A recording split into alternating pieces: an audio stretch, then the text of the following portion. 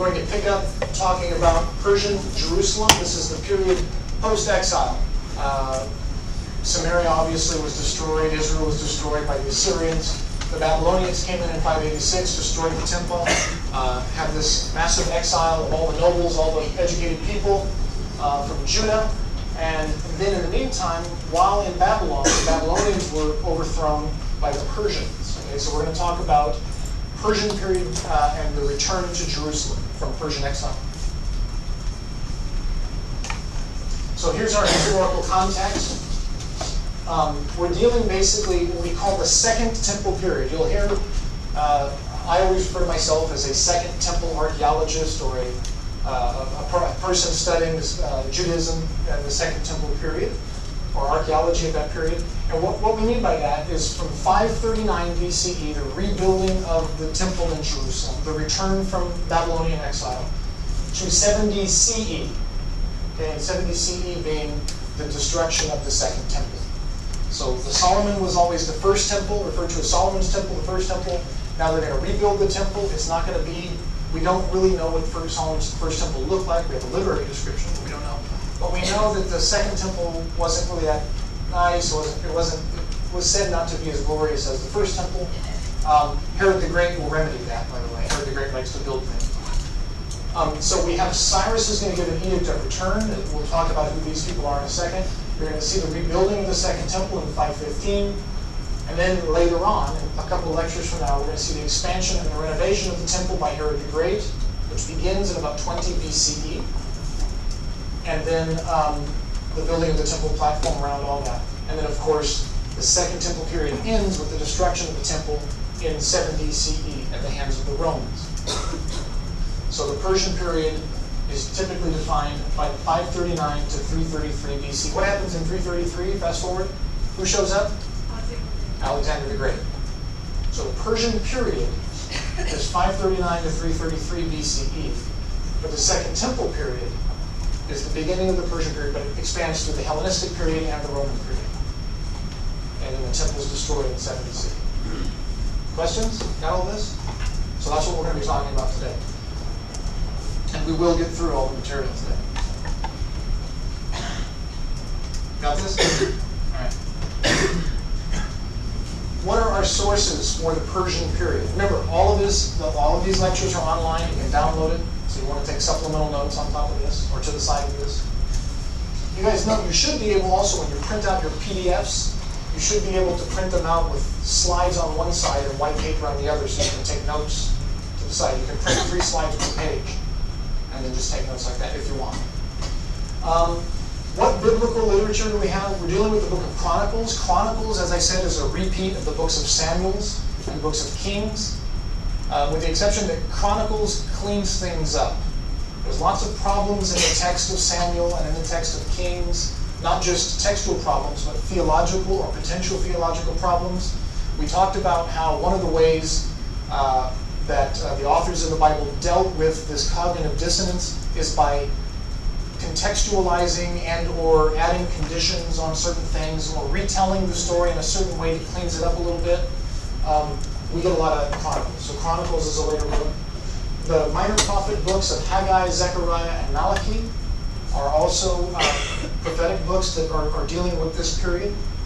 And then, of course, the books of Ezra and Nehemiah are books that talk about the rebuilding of the walls of Jerusalem and the rebuilding of the temple. One of the indicators, so here's a trivia question, one of the indicators that you're dealing with the Persian period is the rise of Aramaic. Remember, the Assyrians were the ones who switched from Akkadian to Aramaic for a lot of their governmental things, for a lot of their writing and communications. And they adopted Aramaic because it was an easier administrative language. And so here's your trivia question. What language besides Hebrew is the Hebrew Bible, the Old Testament, Christian Old Testament, written in? Not only Hebrew, but it's also written in Aramaic. Specifically, there are portions written in Aramaic in Ezra 4, through Ezra 6, and then also some in Ezra chapter 7. So Aramaic is very similar to Hebrew. I actually think it's prettier. No offense to those, for me it's easier. I think it's a little easier language to use. And And then, of course, Aramaic and Hebrew come from a similar source, a similar proto-language. And then the book of Nehemiah. There's also Aramaic in Daniel. The book of Daniel, chapters 2 through chapter 7, are all written in Aramaic, which is an indicator that Daniel was written much later. And you also get a phrase in Genesis, and I think a phrase in Jeremiah, but just a phrase. But you get entire chunks of the Hebrew Bible written in Aramaic. And Ezra, yeah? Is Aramaic spoken today? It is. The answer to the question is Aramaic is spoken today. It's called Neo-Aramaic. And you can take an Aramaic class, guess where? It's one of the few universities on the planet that offer Neo-Aramaic. Here. There's a professor named Jonas Sabar over in the Department of Near Eastern Languages and Cultures, and he's from one of the 3 tribes that still speak Neo-Aramaic. So you can actually, so my Aramaic teacher here at UCLA actually speaks Aramaic, which is difficult when he just starts talking to you in Aramaic and you're supposed to answer him. It's like learning French, right? Conversationally. It's like, no, I just need to read these. But he wants to teach us Aramaic. Yes. So it's almost gone. But he's on this fight to preserve it. Great question. And then, of course, 2nd Isaiah. Many of you may not know the book of Isaiah, the prophet. There's this prophet named Isaiah. It's actually at least 3 different people writing this book.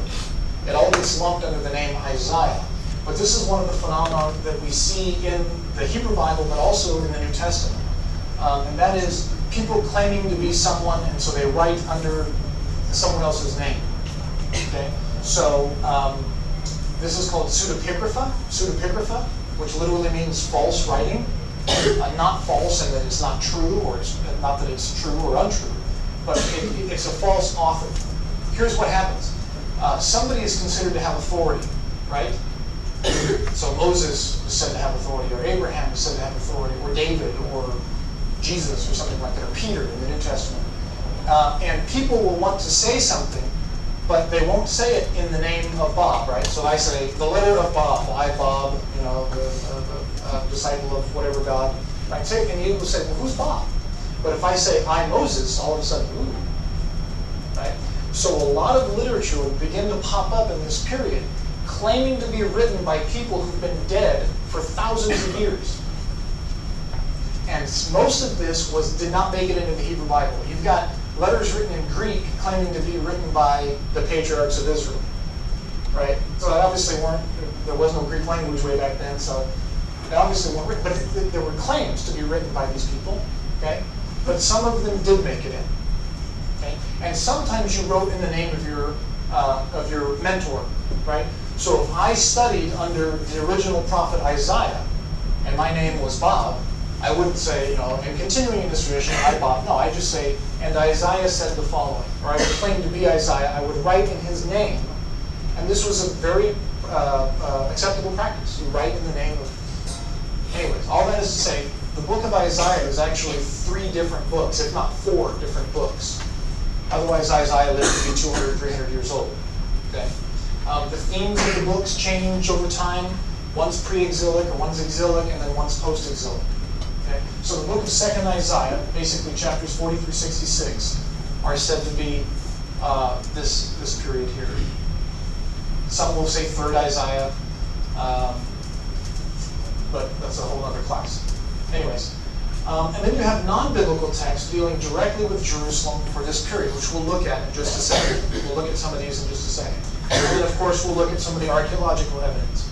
So this is kind of what we've got. Now, there's not a ton of writing. There's not a ton of non-biblical literary evidence. There's some, but not a ton coming out of this period. And we'll discuss why. Everybody have this? Questions? Okay. One of the prophecies that we see that becomes prominent in this period is a book by a prophet named Ezekiel. Now, I've mentioned previously that Ezekiel is kind of nutty, right? And I say that with respect, but the closest thing I can find to the book of Ezekiel is going down the 3rd Street Promenade and listening to these guys in the corners act out these things, and they're just speaking, and they're saying pretty random things. They're overblown, and a lot of times we laugh at them, and trust me, Ezekiel was laughed at as well. I mean, he says some pretty, and we'll look at a couple of them, but if you really want to see some vivid stuff, go read Ezekiel. But he's a prophet that's exiled to Babylon, 597. And he has this vision. The book of Ezekiel opens up with a vision of a mobile God. Now think about this. What did the Israelites do way back in the day? They used to have this thing called the Ark of the Covenant, and it represented God wherever this thing. It was a thing that you marched into battle with war. All the other different, when you went to war, all the other different peoples had some kind of god or idol that they marched into war with. It was supposed to protect them. The Israelites were no exception. And he was mobile. And then what? They conquered Jerusalem, and they built a temple, and they put the Ark of the Covenant in the temple, and then we never hear about the Ark of the Covenant again. Why? Because they're not a mobile people anymore. They're a stationary people with a stationary temple, just like all the other peoples, right? So they got a temple, and the temple kind of takes over this veneration that was used to be with the Ark of the Covenant. We never hear about the Ark again. We've talked about that. Now we have this issue where the temple's destroyed, the people are in exile. What happened to God? And we talked about last time, one of the ways that the Bible deals with this is to go back and conditionalize the promise to David. So instead of saying, I will be, you a king of David, a son of David will sit on the throne forever, you begin to see edits in there. A son of David will sit on the throne forever if you obey my commandments. Or what? What did we talk about? What kind of theology did we talk about with the temple? Name theology, right? So no longer does God live in the temple, because if the temple's destroyed now, either God wasn't very strong or God is dead or something. So what they do is they say, well, that was just a place where God's name was worshipped. And it's called name theology. And a lot of you put that on your questions on the test and you did a good job. But what happened to God? Okay, so that's where his name is. Where did God go? Well, the idea is that God lives up in heaven somewhere. And now what happens? If you're a people who's supposed to be living in this one city, you believe you're supposed to be living in a city, but you're living in another city, where did God go? He needs to get mobile again, right? God has to be living up in the sky. He can't still be living in Jerusalem. It got destroyed. So what we begin to see is this idea of a Merkavah. This is kind of the word, and you hear a lot of this in Kabbalists. It's a Jewish mystical movement. Kabbalah, Madonna. You hear about it, you know what Madonna is in Kabbalists. But the idea is that it's a mystical version of Judaism. The words don't really mean just what the words say. They count as numbers, and you can do all this. It's a form of mystical religion. But it likes to play on this idea of a Merkavah, this vision that Ezekiel sees that God is portable. He has this fantastic vision. We'll look at it in a second. Then he has this journey to Jerusalem in the vision. And then at the end of Ezekiel's prophecy, he has this vision of a new temple, and it's a utopian temple. And in over 8 chapters, he actually sets out the dimensions of this new temple. Okay, so we don't have time to read it, but Ezekiel has this vision of this new temple, this new Jerusalem, right? So you're actually going to go through and measure it out, and then the divine presence actually returns. Well, if he returns, where did he go? Somewhere, right? Maybe into exile with them. So you can see what the authors of the Bible are trying to do to rationalize the fact that the temple at Jerusalem was destroyed. Everything they thought, God lives here, cities of the Bible, is gone. Now what do you do? Okay, so what they did was, the answer to that was to make God mobile. And so the book of Ezekiel ends up with this mobile. Let me show you a picture. So, and we won't read it all, but Ezekiel 1 opens up. As I looked up, a stormy wind came from the north, and in the middle of the fire, something like a gleaming ember. So he's struggling to describe what it is. Some people call this apocalyptic. Apocalyptic doesn't mean end times, right? That's eschatology. Apocalyptic is a style of writing. It uses a lot of vivid imagination, a lot of vivid descriptions, right? So you see, I see something that has 4 living creatures. Each had 4 faces, and each of them had 4 wings. And their feet were like the sole of a calf's foot, right? And it had the face of a human being, a lion, an ox, and an eagle. So he's obviously describing some supernatural, mythical beast that he sees. But these guys are kind of the things that carry this Merkavah, this portable throne. And of course, on the throne sits God. Okay? So we talked about the Lamasu or the Shedu, or this thing that's kind of akin to a biblical cherub. Is it describing something like that? Okay, it's one of these, but now it has 4 heads, right, and extra wings. So it's an imaginary. It's this very imaginative vision that he has. Why is he having a vision? Why would the Bible put this vision in there? Because he's trying to convey the idea of portability. Remember, the Ark of the Covenant had what? Poles. The Ark of the Covenant used to be carried around. It was portable. It wasn't a stationary thing like a temple. It was portable. Okay? So Ezekiel is essentially taking this idea of the ark that it disappears and pimping it up a little bit. You've seen Pimp My Ride, the show Pimp My Ride. Okay, so Ezekiel's going to pimp the ark a little bit. And what he's going to do is he's going to have this magnificent vision, right, of this new throne of God. Remember, the Ark of the Covenant was said to be the footstool or the presence of God in front of God. Ezekiel has, except on it, it has wheels. And it's carried around by these crazy-looking beasts. And he's having this really imaginative vision. And the idea is, a wheel within a wheel. They moved in any of the 4 directions without veering as they moved. So what's Ezekiel trying to say? What's his vision trying to convey? Don't worry, Israel. God is portable once again. He didn't die. He wasn't destroyed. God's portable. Okay? And there people try to always draw this. And of course, anytime you deal with a prophetic vision, everybody takes it and runs with it and comes up with all kinds of very imaginative things. There are a lot of places to go with it. And so Ezekiel is a place that's kind of ripe for picking with it when it comes to imaginative eschatology and afterlife. Just what I want you to know is Ezekiel's vision is trying to convey this idea that God is portable. God's not dead. God's portable. Just to recap, we talked about what happened to the ark. It was introduced in Exodus 25, those of you writing on the Ark of the Covenant. Introduced in Exodus 25. It was brought to Jerusalem by David in 2 Samuel 6. So it's still portable. Put into the temple by Solomon in 1 Kings 8. Right?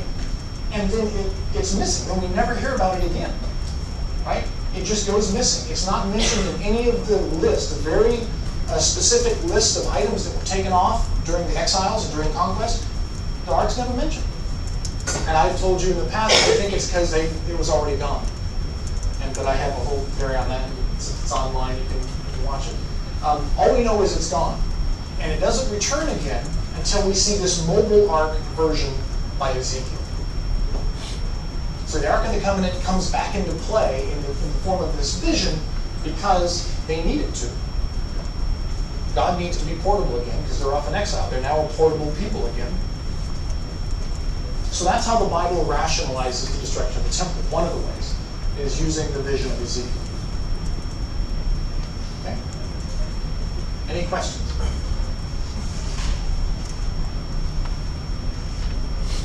You have all this? Another second? Okay. Let's introduce King Cyrus, the Persian. Okay. Politically or diplomatically speaking, the Persians were superior to both the Assyrians and the Babylonians when it comes to foreign affairs, I would argue, foreign affairs or diplomacy, if I can say that. Remember, the Assyrians would not only kill you, but would kill you in such a way that would scare everyone else and act as a deterrent. Right? Now, yeah, they'd try to get you to surrender, but when you didn't surrender, they'd kill you. And the Babylonians were that and more of it, right? But what the Persians did is they came to power and they tried to act a little bit more diplomatically. Not like we do modern times, but more akin to what we do in modern times, right? In early colonial movements, which were up until, I would say, not even 100 years ago, what you would do is what did the British Empire do? They'd go and they'd take over a place. If they liked the tea in India, they'd go to India and colonize the place. And now they'd send themselves tea.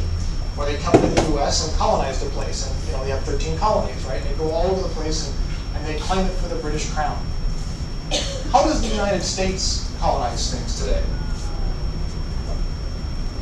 This is a little dicey politically, I know, but how could one, let's put it this way, how might one or how might you have heard that the U.S. colonizes things today? We do colonialism differently. What do? Yeah. Okay, so we control free markets, capitalism, all these conspiracy theories, but what else do we really do?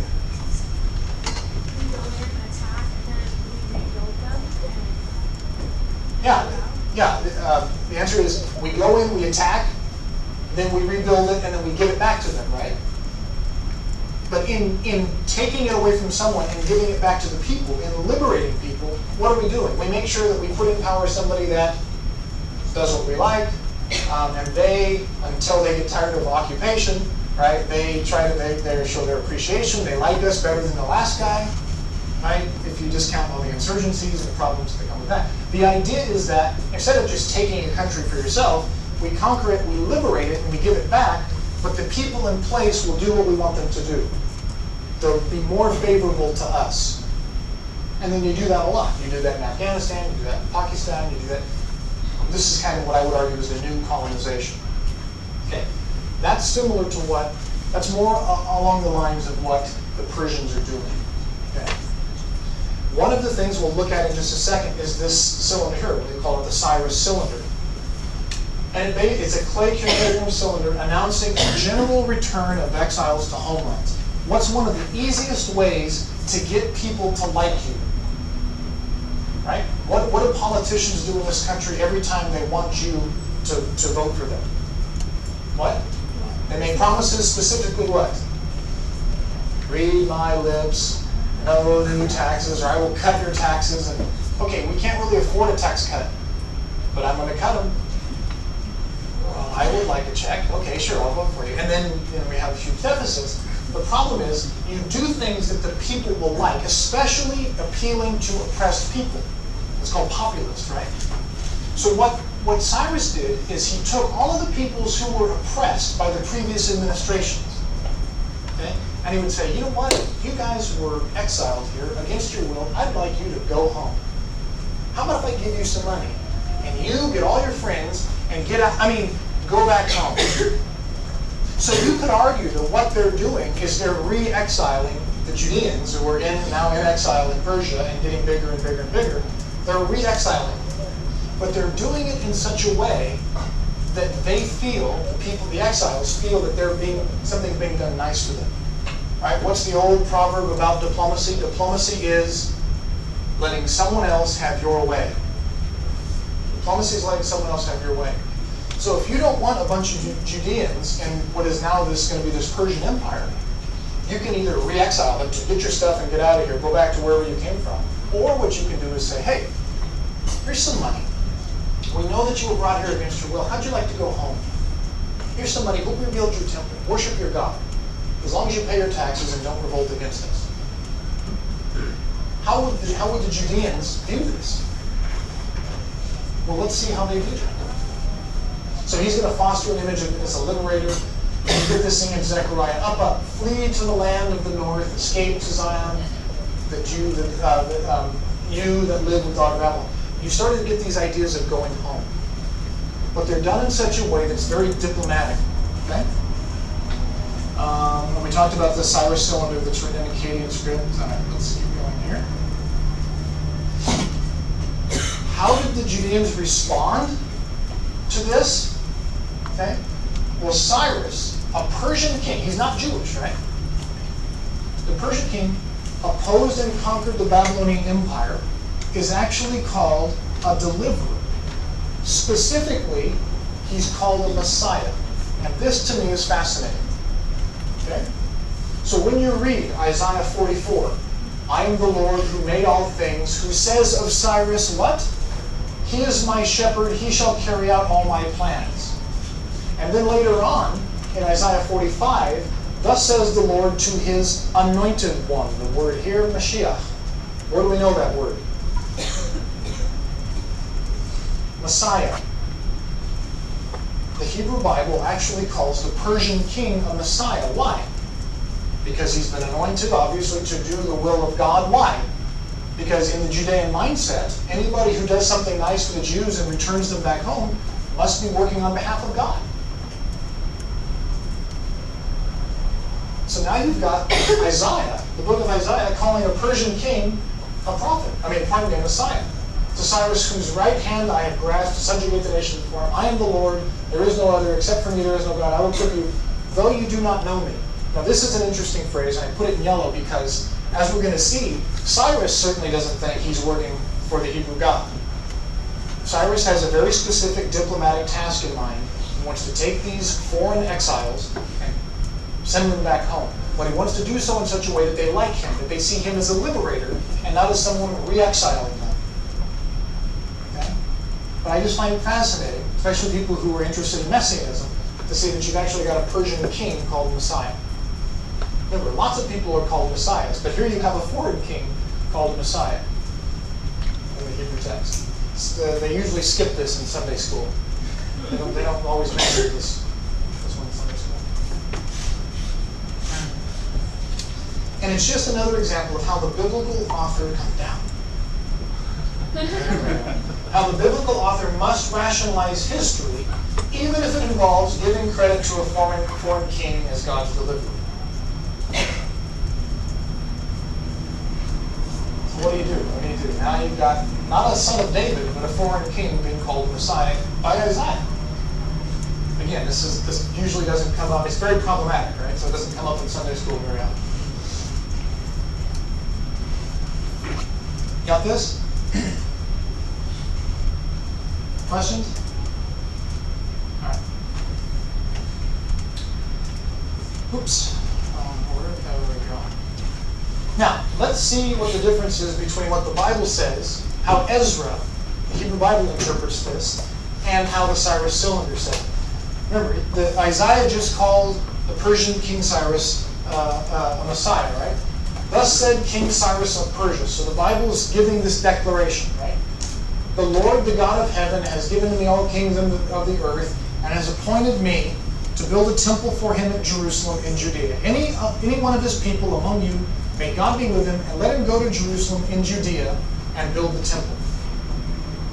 That's a very diplomatic way of saying, hey, all you foreigners, get out of here. What he's saying is, hey, you weren't here on your own. Let me give you some money. Go back and build your temple. You can go home now. You're free. But what he really wants is them to get out. Okay? That's what the Bible says. Now let's see what the Cyrus cylinder says. Marduk, the great lord of Babylon, protector of his people, beheld with pleasure the good deeds of Cyrus and ordered him to march against the city Babylon. He made him set out the road to Babylon, going at his side like a real friend. So God, Marduk, is the friend of Cyrus, right? Without any battle, he made him enter the town of Babylon. So Cyrus gives credit to Marduk. The Bible says, no. See, it's God. It's the Hebrew God. It's our God. He's made him the Messiah, and he sent us home. And then the question is, which account do you buy? Now, obviously, the Cyrus cylinder is no more objective than the Hebrew Bible. So you can't say, well, the Bible's the objective way, and this is just him telling a lie. Just like you can't say, well, this is obviously objective in history, and this is, right? It's two different subjective accounts. This guy conquered the Babylonians and sent the Jews home. That's what we know. This guy credits Marduk. These guys credit God, the Hebrew God, Yahweh. Yeah. Marduk is a god of Babylon, right? So Cyrus is Persian. Why did he? For the same reason that, what do we know? What's another name for Zeus? Jupiter, right? What's another name for all these gods? As you'll see in Eliada, sacred places tend to transcend. And as we move from Judaism to Christianity, all of the holy places that were holy in Judaism are going to become holy in Christianity.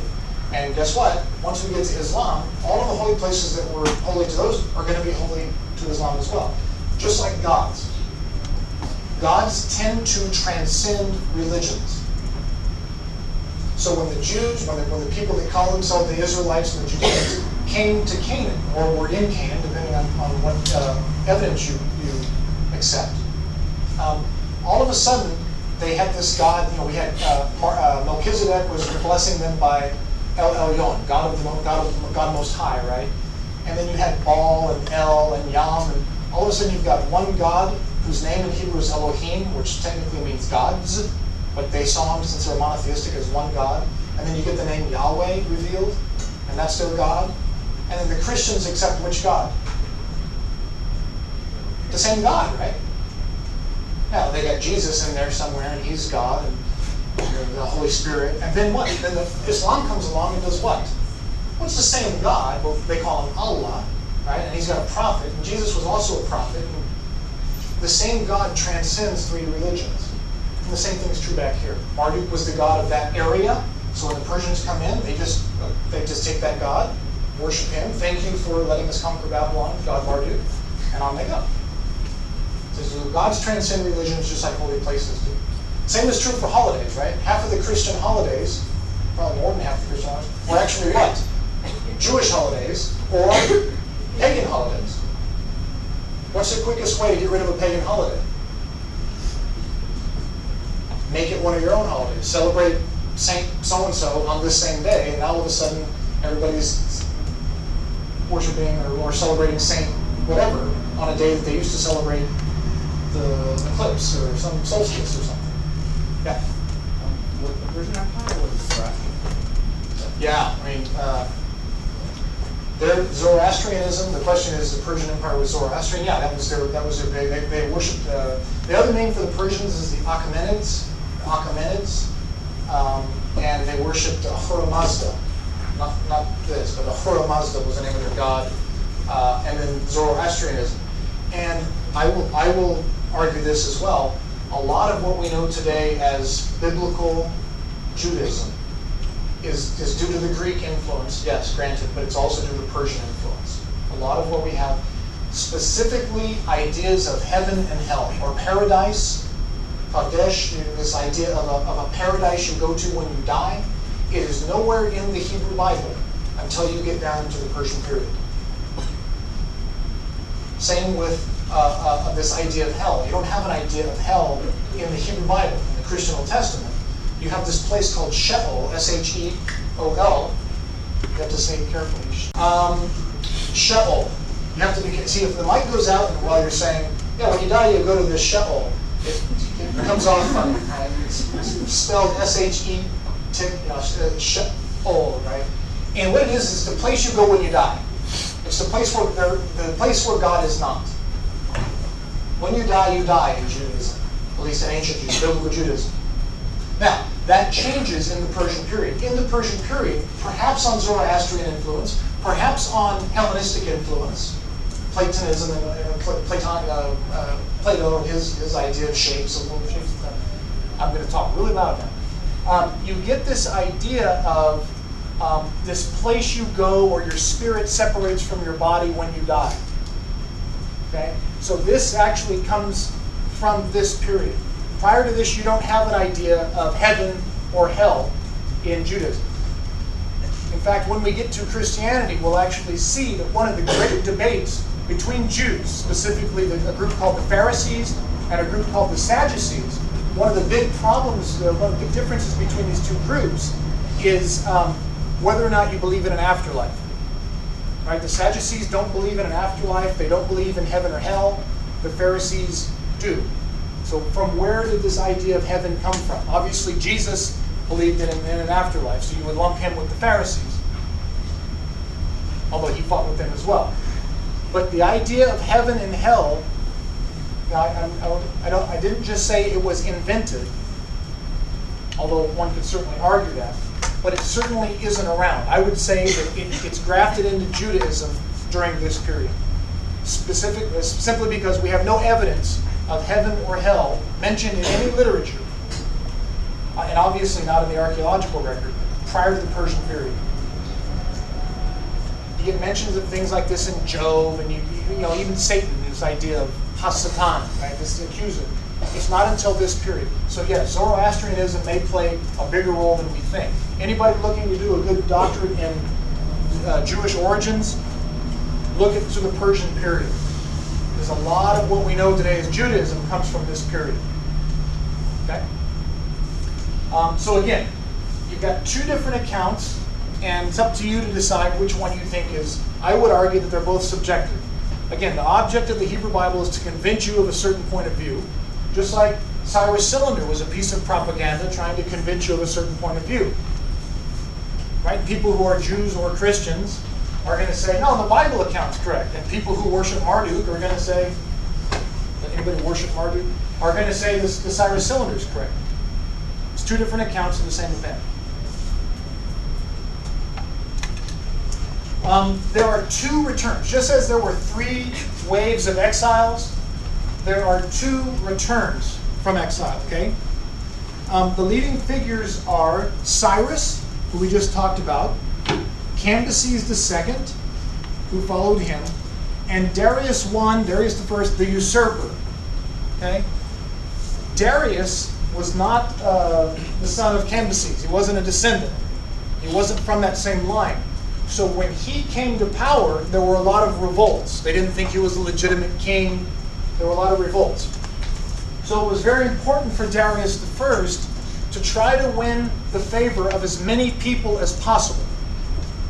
Okay? We'll come back. Keep that in mind. Remember that the Persians were master diplomats. They're trying to win as many people as possible, especially foreign people. Zechariah and Haggai are said to be prophets in the Hebrew Bible. Zerubbabel is a key figure there, as is Joshua, who's going to become the next high priest. Okay? The Jerusalem, this is a good date to have here. The Jerusalem temple is rebuilt between 520 and 515 BCE under Darius I. And if anyone has 2 AA batteries, I would appreciate it. I don't have any, but it'll save me. It might be worth extra credit. Don't go running out the door. Okay.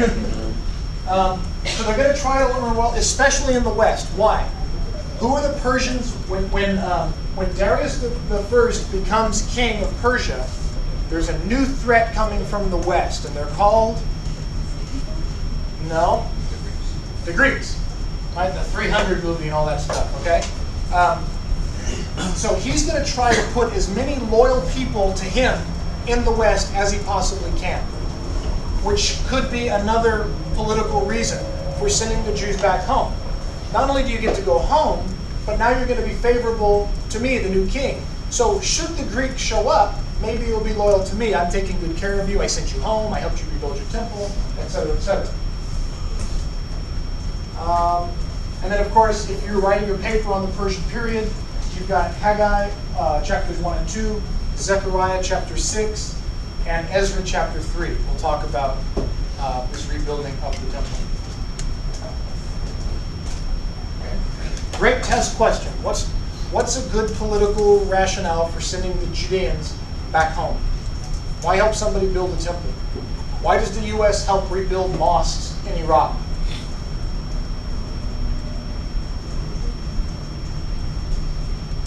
Why do you do that? Why do you help people that are under you?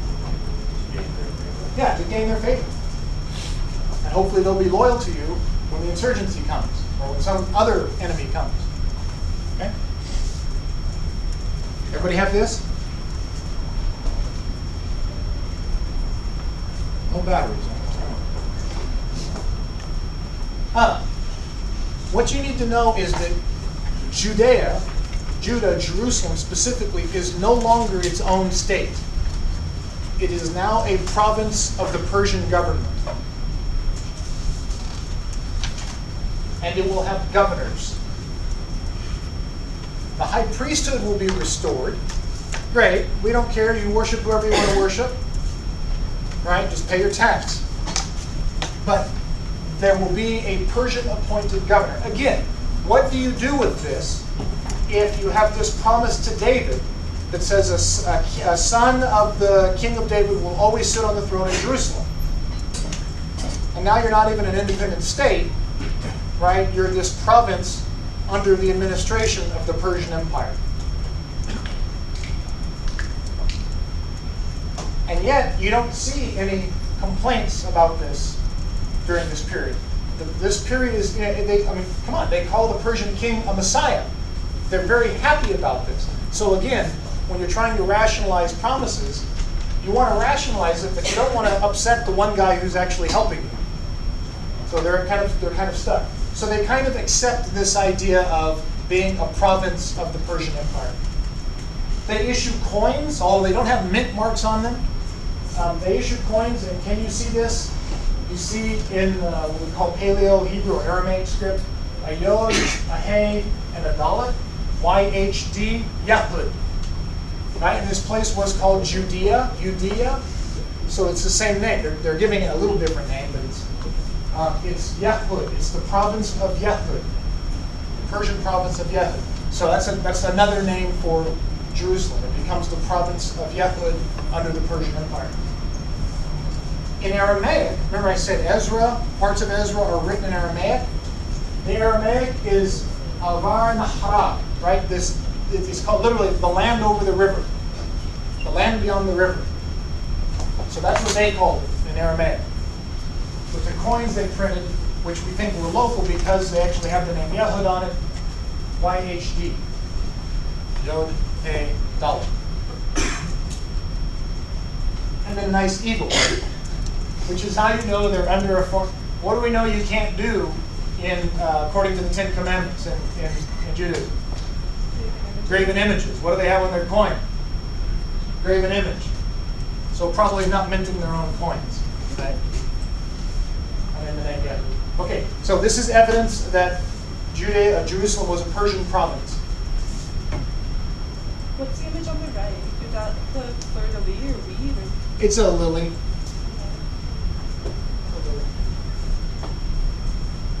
A flower not really considered graven image. In fact, when we look at some of the coins that the Jews will mint later, we'll see some of the images that they chose to put on there.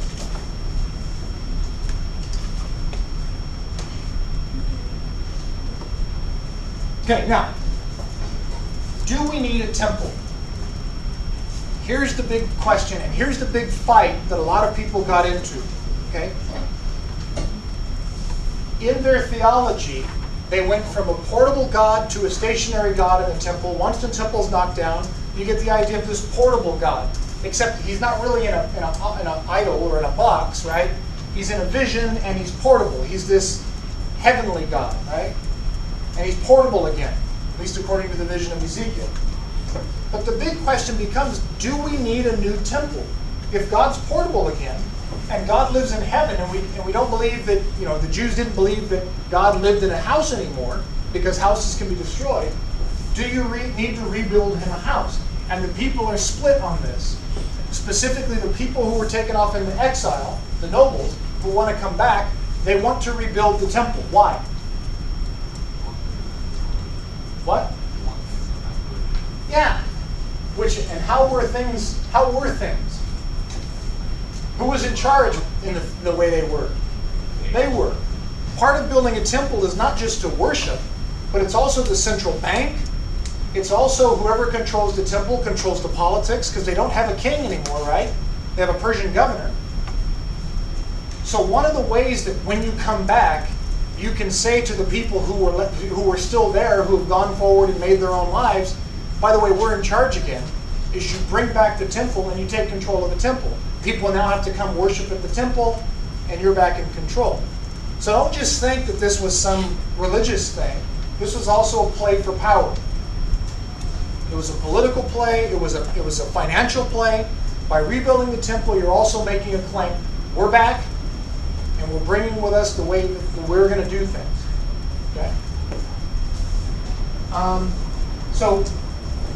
We talk about Second Temple literature. Again, we talk about Haggai 1 and 2, Isaiah 66, Ezekiel 40 through 48 are all visions of rebuilding this temple. And don't worry about this picture. We'll see a better one a little later. Let me show you an example of this from Haggai. Haggai chapter 1 opens up. In the second year of King Darius, on the first day of the 6th month, etc., etc., etc., and he begins to complain. And he's complaining, you exiles have come back, and you're building yourself houses, but you haven't rebuilt the temple, right? Is it time for you to dwell in your paneled houses while this house is lying in ruins? Right? So the question is, hey, you guys are building your own houses, but you're neglecting the temple, meaning what? Haggai's pro-temple. He wants to see the temple rebuilt. Okay? So there's a question of whether you need to rebuild the temple. Also keep in mind that just as it was important to rebuild sacred spaces on top of sacred spaces, it was also important to be symbolic in that, as much as to the extent that it's possible. So in Ezra 3:8, we read, in the second year after their arrival at the house of God in Jerusalem, the second month of Zerubbabel, etc., etc., etc. Which should remind you of reading 2 Chronicles 3:2. When Solomon built the first temple, it says he began to build on the second day of the second month of the fourth year of his reign. So they tried to rebuild the temple at the same time of year, the second month, that the first temple was built. You're trying to reenact that same thing. You want to try to bring back that glory, right? The way it was. You'll also note, and maybe this is coincidence, or maybe this is just the way that the story's told, that the destruction of the first temple by the Babylonians was said to take place on the 9th of Av. And by the time when the Romans do it, when the Romans are going to knock it down again in 70 CE, guess what day the history tells us that the second temple was destroyed? The 9th of Av again. Coincidence, or is that the way, or are they intentionally telling the story so that this 9th of Av becomes, uh-oh, every year 9th of Av comes around, it's like, what's going to happen, right? So it's not, why are they rebuilding the temple? To try to reharness that power, glory, for religious purposes, political purposes, financial purposes, any of those. Now, there are some groups, especially those groups that remained behind, that weren't exiled, who are going to be opposed to rebuilding that temple. Why? Yeah, they like things the way they are now. All those guys who used to oppress them, who used to be, are gone. Now they're in control, and these guys are going. They're going to come back,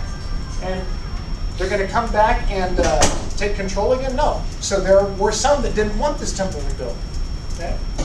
And there are still others that rebuild the temple in different ways.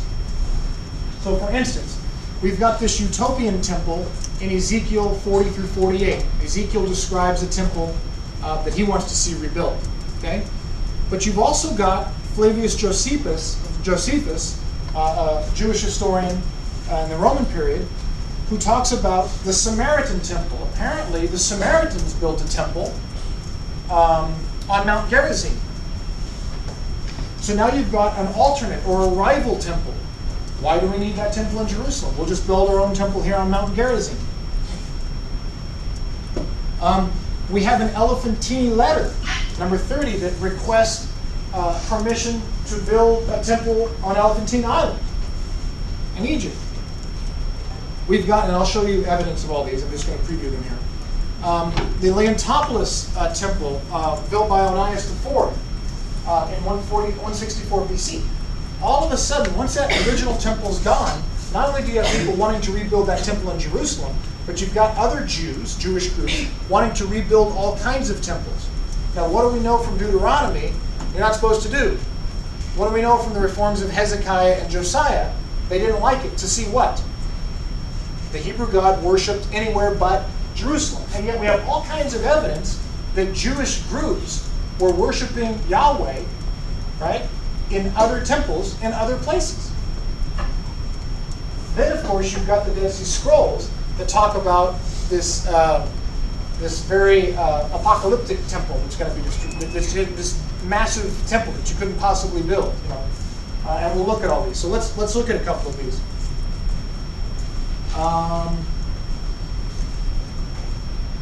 When Josephus described the temple of the Samaritans, and again, a lot of the fighting, some of you who've read the Christian New Testament will read about the Jews versus the Samaritans.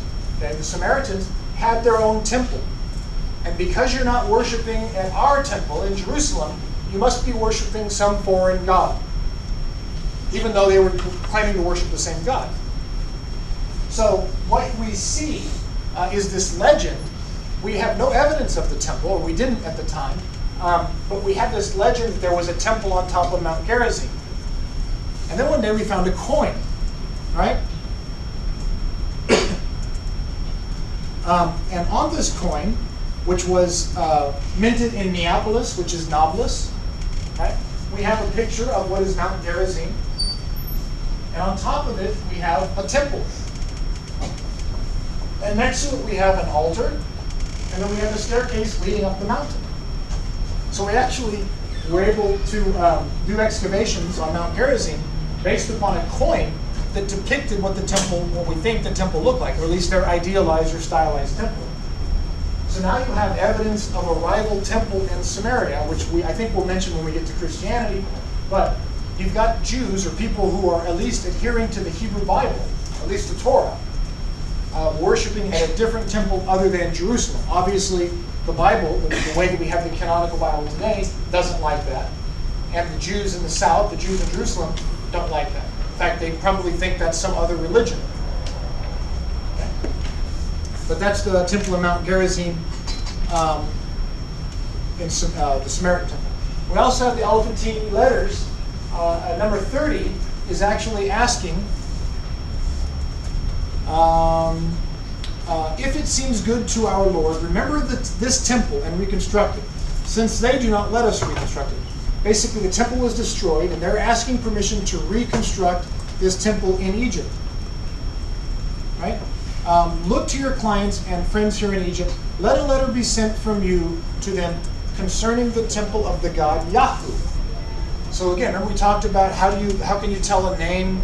It's called theophoric names, that are names that have the name Yahweh or some equips of Yah, or Eliyahu, Yirmiyahu, Jeremiah, Elijah. These names ends in IAH. Well, apparently you've got Jews down in Egypt who are worshiping what appears to be the same God. They call him Yahoo instead of Yahweh, but it's the same one. So now we've got a temple down in Egypt.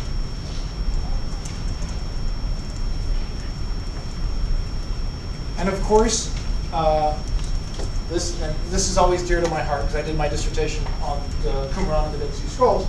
But you've got a discovery beginning in 1947, 48, 49, at a place called Qumran up along the shore of the Dead Sea. We found some scrolls, and in some of these scrolls, they describe a new temple.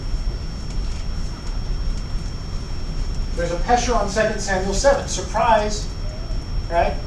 Even these guys, hundreds of years later, are still trying to reinterpret the promise to David as pointing to them specifically, right, and explaining the temple. So he talks about and what's a pesher, by the way? A pesher is a commentary where the commentary is in the same line as the text. So today, a commentary, if you buy a commentary on a biblical book, is a separate book. And they'll have a piece of verse, and then they'll say, okay, here's what this verse means. Or here's what so-and-so says it means. These guys do the same thing. They would actually make commentaries on biblical books. So for instance, it'll say, strangers shall not again defile it, as they formerly defiled the temple of Israel through their sins. Okay? So they're given a reason for it. It was destroyed because they sinned, right? To that end, he has commanded that they build him a temple of Adam, and that in it they sacrificed him proper sacrifices. So the Dead Sea Scrolls actually talk about this place is the house that they shall build for him in the last days. This apocalyptic temple that's going to be rebuilt. Or how about this one? The Temple Scroll, 11QT. Not cutie like cutie, but QT. 11 Qumran Temple Scroll. And you get in this document, these are the regulations that you must follow all of your festivals. Each one's burnt offering, drink offerings, peace offerings, in the temple upon which I shall cause my name to dwell. So here again we get the name theology. Now again, this was written in maybe the 1st century, 2nd century BC, maybe the 1st century CE. It's late. It's much later than all the stuff we've been reading. But all of a sudden now we've got name theology and references to the rebuilding of the temple. Keep in mind, the temple in Jerusalem's already been rebuilt. So whoever's writing this scroll, the temple scroll, doesn't really accept the Jerusalem temple. They don't like the Jerusalem temple. These guys are talking about, no, a real temple that I'm going to cause my name to dwell. Right? I shall sanctify my temple with my glory. I will cause my glory to dwell upon it until the day of creation, when I myself will create my temple. Okay, so it's this vision. It's supposedly God talking and saying, I'm going to rebuild a real temple. So not only do you get a group of Jews that are trying to go back to Jerusalem and rebuild the temple, but you get a lot of other groups who are talking about rebuilding their own temple. So after the destruction of the temple in 586, Judaism explodes. There are lots of different movements and ideas.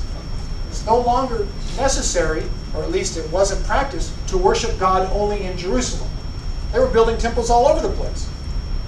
Now the Bible doesn't like that. The way that we have the canonical Bible says only in Jerusalem. And anybody else is not worshiping me properly or is breaking the law or whatever. But that doesn't stop people who are calling themselves Jews and worshiping Yahweh to be building temples elsewhere. What do we know about the actual size of Jerusalem?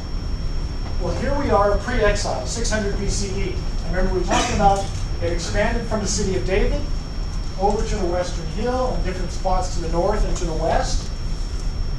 And then at 400 BCE, we're looking at about 1,500 people. Basically, they just went back to the way it was. So Jerusalem, it's getting a do-over. They're starting over. And then, of course, by the middle of by the beginning of the Hasmonean period, which you don't know about the Hasmoneans yet, but they're coming, we got 35,000 people in there. So you do have archaeological evidence, at least in the form of population, that shows that these guys were basically pushed and Jerusalem became a nothing place. And then they came back to rebuild it, and that's what you've got again. So Jerusalem's going to try to become the center of the world yet again.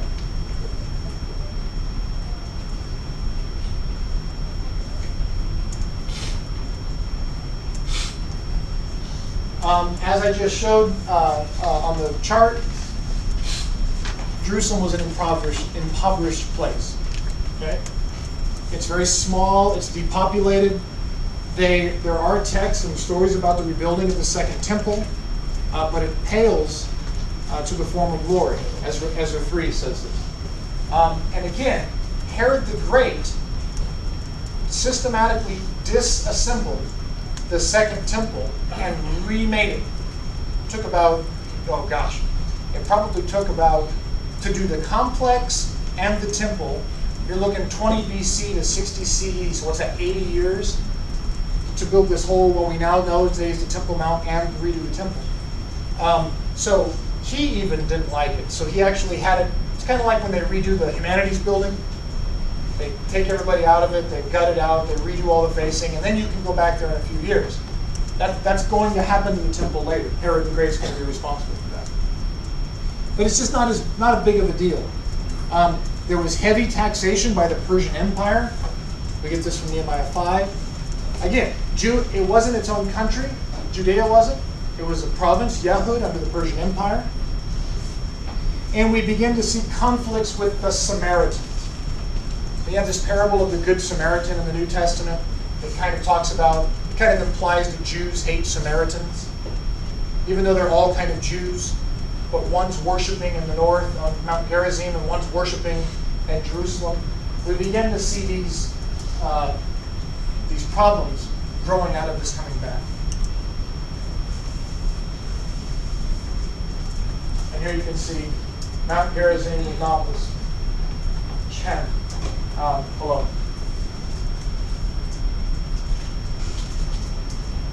Any questions? As I said earlier, some people didn't want this temple rebuilt. So in Nehemiah 4, we actually get this almost comical description, but it's a pretty fun description. It's talking about, while they're building, there are people protesting. You've ever seen construction where they're using non-labor or non-union workers, or they're using workers from the wrong union, and there's union people out there protesting? You've seen this? People are doing construction, and there's people, unfair labor. Okay. Well, these guys are like that, except they have swords. Okay? And they don't want the temple rebuilt. They like the way things are. They don't want these guys who were exiled coming back. And so they're actually attacking them, throwing things at them while they were trying to rebuild the temple. So we get the text from Nehemiah. Those who were building the temple wall, the burden carriers, carried their loads in such a way that they labored on the work with one hand and the other hand held a weapon. So they're trying to build the temple, but they're strapped. They're all packing, right, while they're building. On each of the builders had his sword strapped to his side while he built. So I'm trying to think of an analogy of this, and one of the analogies is what? Reconstruction where in the world today? Do you see descriptions of this?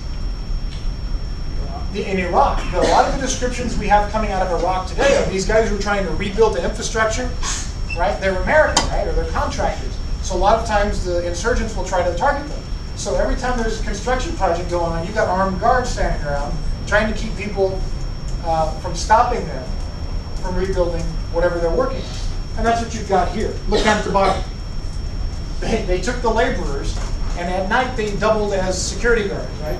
As a guard for us by night, and my labor by day.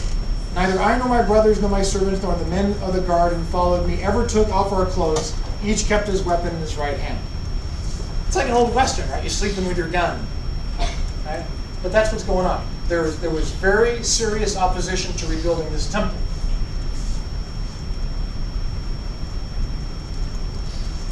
Then there's a second return. There's a second wave of returnees. The main characters are, of course, and this is in the mid-5th century BCE, Ezra and Nehemiah.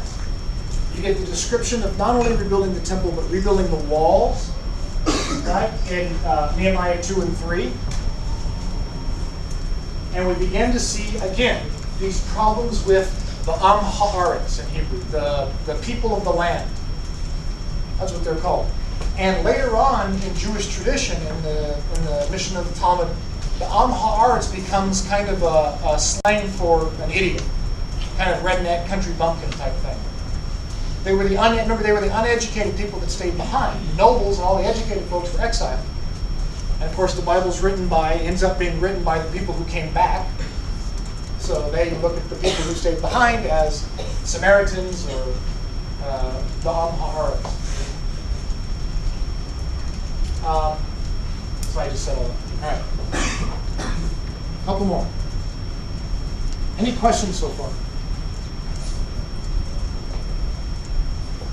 Okay. We don't need to read it all, but just know in Nehemiah, it says Nehemiah 2, 11 through 17. We have Nehemiah's midnight ride, and it describes him going in and looking around and saying, wow, we need to rebuild these walls. Now remember, Nebuchadnezzar had wiped out the walls around Jerusalem to prevent this very thing. If you let somebody rebuild their walls, then they might rebel. So Nehemiah is actually going to go back and help rebuild the walls, which not only the Persians apparently let them do, but the locals didn't want them to do. Because once Jerusalem rebuilds its walls, then it rebuilds the temple. Now it can defend the temple, and now it's going to become a center for politics and for finance, and the people who are local don't want that. They want to remain in control. And so we're going to see, and it's another class, but you see a fight between kind of the local conservative folks and this liberal elite that comes back from Babylon. Some things never change. Okay? And they fight back and forth. Let's end with this. Some people have heard of the lost tribes of Israel. Okay? Where does this come from? We're talking about the division of the Davidic kingdom back in 931 BCE. Right? David's king, Solomon's king, and then after Solomon dies, Rehoboam becomes king. People don't like that. Jeroboam, they split 10 tribes from the north, 2 from the south. The 10 tribes, those people that lived in what kingdom we know as Samaria, or the area to the north, were destroyed in 721 BCE when the Assyrians wiped out Samaria and deported all the folks, or killed them. It's a non-canonical book. It's a book of Tobit that we actually get this reference to the lost tribes of Israel. And of course, since it's a book that didn't make it into the Bible, but it is a book that we know about, it is, again, ripe for conspiracy theories and all kinds of things. So people have fun with this. So you've got all kinds of people claiming to be the lost tribes of Israel. And if you watch enough Discovery Channel or History Channel, you'll see these shows on, who really are the lost tribes of Israel, and do they have the Ark of the Covenant? I mean, conspiracy theories begin to conflate upon one another, right? And you've got everybody, basically everybody, claiming to be the lost tribes of Israel. We don't know. And then you've got, last thing I want to point out is, there was opposition, just keep this in mind, because it will come into play again, between the people who remained and Samaritans. Why am I pointing out all of these different temples? Why am I pointing out all of these different Jewish groups? Because this is a period where Judaism undergoes all kinds of transformation. And I'm not just talking about the assimilation into the religion of concepts of paradise, heaven, and hell, or Hades. You don't have that in Judaism until you get down into the Persian and Hellenistic period. And by the time Jesus shows up, he's talking about heaven and hell, and a lot of the Jews are like, what? That's not Judaism. We don't have that. Well, yeah, we do. Let me point you to some literature. And then they start quoting these books, and they're like, those, which ended up not being in the Hebrew Bible. Right? So what you're going to get in the Persian period, and then later we're going to see more of this in the Hellenistic period, are all of these different foreign religious ideas thrown into what came out as Judaism. And then you get this diverse religion, and you've got, but what it does is it sets the stage for all these different movements, or sects, S-E-C. When I talk about Jewish sects, it's S-E-C-T-S, sects, like sectarian movements within Judaism, okay? Okay, so don't stop smiling. So when we talk about Jewish sects, it's different Jewish sectarian groups. Where do they all come from? By the time you get to the New Testament, you got Pharisees and Sadducees and Samaritans and Herodians and Zealots and Essenes. Where did that come from? Well, it came out of this period. When they came back, Judaism fundamentally changed. But we know very little about it. We have the biblical text. We have some coins. So, like I said, those of you who really want to do a good, groundbreaking research in this area, study the Persian period and its interaction with Judaism. Before we go, any questions about the exam? About your papers? You guys have papers to get back? No? Some of you do? Okay. Your paper grades will be inputted on the course website. You can look at them there. If you have any questions about the exam, come see me in my office. Thanks.